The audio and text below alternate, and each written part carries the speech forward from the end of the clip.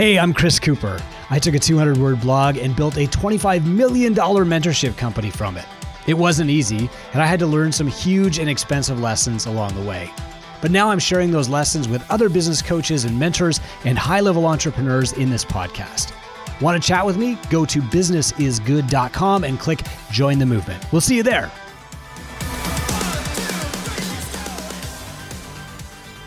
The biggest catalyst on my path to success has been mentorship. Since I found my first mentor in 2008, my businesses have grown exponentially. I'm Chris Cooper. This is Business is Good, and today I'm talking about how to be coachable, how to get a great return on coaching. Now, sometimes mentors give you new ideas, but more often they remove roadblocks. And sometimes those roadblocks are in our business, and often they're in our head. So, for example, my first mentor told me, Chris, don't buy advertising.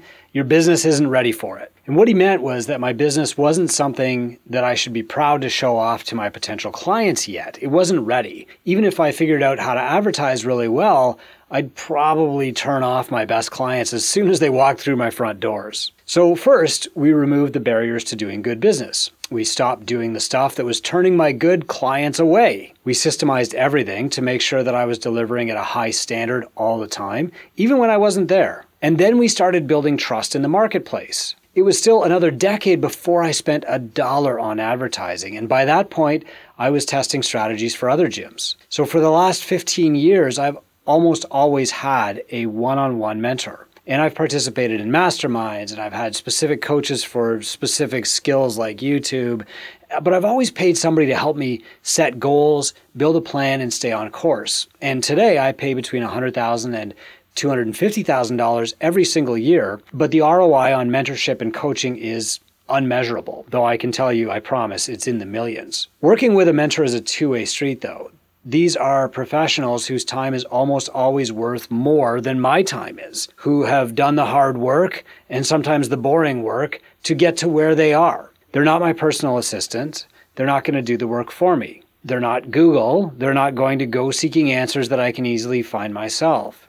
But they do see things that I don't, and they remove obstacles in advance, and they stop me from taking wrong turns that would waste my time and money. To get to that benefit, to maximize the ROI and the return on time that I invest in mentorship, I have to be a good client. And so over the last 15 years, I've learned that to get that optimal return, I have to be a good mentee. I have to be coachable. So here are my top tips for being coachable. Number one, focus.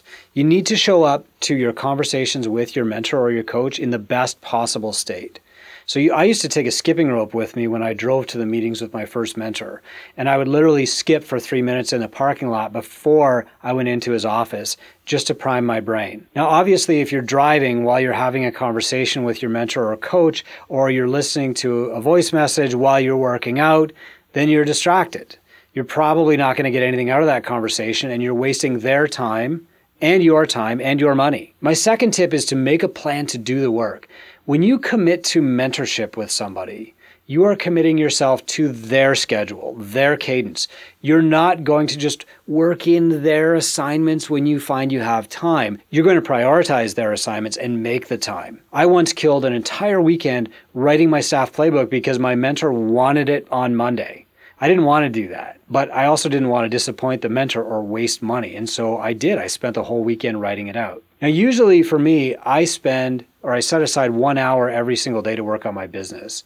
And this hour is often spent on specific instructions from my mentor because nothing else I do will have greater effect than the work that they give me. So my third tip is to ask more questions. So when I'm unclear on a step, I ask for clarity. When I'm not exactly sure what they mean, I ask, what did you mean? When they say, do you understand? And I don't understand, I say, I don't understand. When I'm not sure how the assignment connects with my ultimate goal, I say, how does this assignment connect with my ultimate goal? Sometimes I ask for an example or a story or a template or a connection that will make the work easier for me to understand and execute on. And then I just keep asking questions until I understand exactly what I have to do and why. And the ultimate test I give myself is, could I turn around and teach this to somebody else? If I leave the call and I don't know how to teach what I've just learned to somebody else, then I don't understand it well enough and I should have asked more questions. My fourth tip is, when you know what to do, go do it right away. So if I booked a 40-minute call with my mentor, like I do with Carrie right now, and I get clarity and direction, and at the 20-minute mark, I know exactly what I have to do, I end the call and I start working. I use the call to give me momentum, not to fill up the 40 minutes. Good mentors understand and encourage this practice. Bad mentors want to fill the hour with more brainstorming or ideas or small talk because they think that's what gives value. But it's not spending time that gives value. It's removing the roadblocks so that I can do the work. So take good notes. Ask the mentor to stop talking while you write if you have to. They will absolutely understand and they won't think you're dumb. It's actually my 5th tip is to take good notes. My 6th tip is to ask for referrals, right? Nobody is an expert at everything. So when I was rebuilding our curriculum at Two Brain, I asked my mentor, Carrie, who's the best in the world at this, building curriculum? And she sent me to somebody that she knew, Josh McKittrick, and I worked with him on curriculum while I continued to focus on the big picture up here with Carrie. Good mentors are not encyclopedias, they're Rolodexes.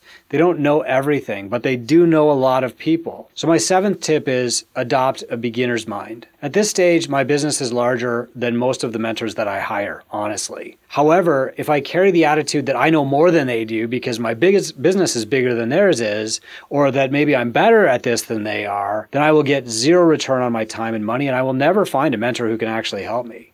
I'll basically be paying to just flex my ego. So instead, I cultivate a beginner's mind because I know that if I learn one thing from this mentor or I make one little connection, it's worth the price of mentorship 10 times over, and I can keep that thing that I've learned or that connection that I've made forever. Look, every entrepreneur can benefit from mentorship. The best entrepreneurs all have mentors. If you read their biographies, you'll find like I was mentored by this person and that person. And usually that's a formal arrangement. It's not just, oh, I happen to run into this dude once every 2 months in the library. The ones who get the most from mentorship are the most coachable clients. And they also formalize that relationship. So there's clear expectations on either side. And that is always going to require the investment of time and money. So if you want to find a mentor, go to businessisgood.com and up at the top right, click Find a Mentor. And I'll do my best to personally pair you with somebody that I know or find somebody who can help you in my Rolodex. I'm Chris Cooper. This is Business is Good. And if you want to really progress in your business, you should get a mentor and you should also make yourself as coachable as possible. Thanks for listening to Business is Good. If you'd like to chat about this episode or the blog post or podcast that I put on the Business is Good site, just go to businessisgood.com and click Join the Movement. We'll see you there.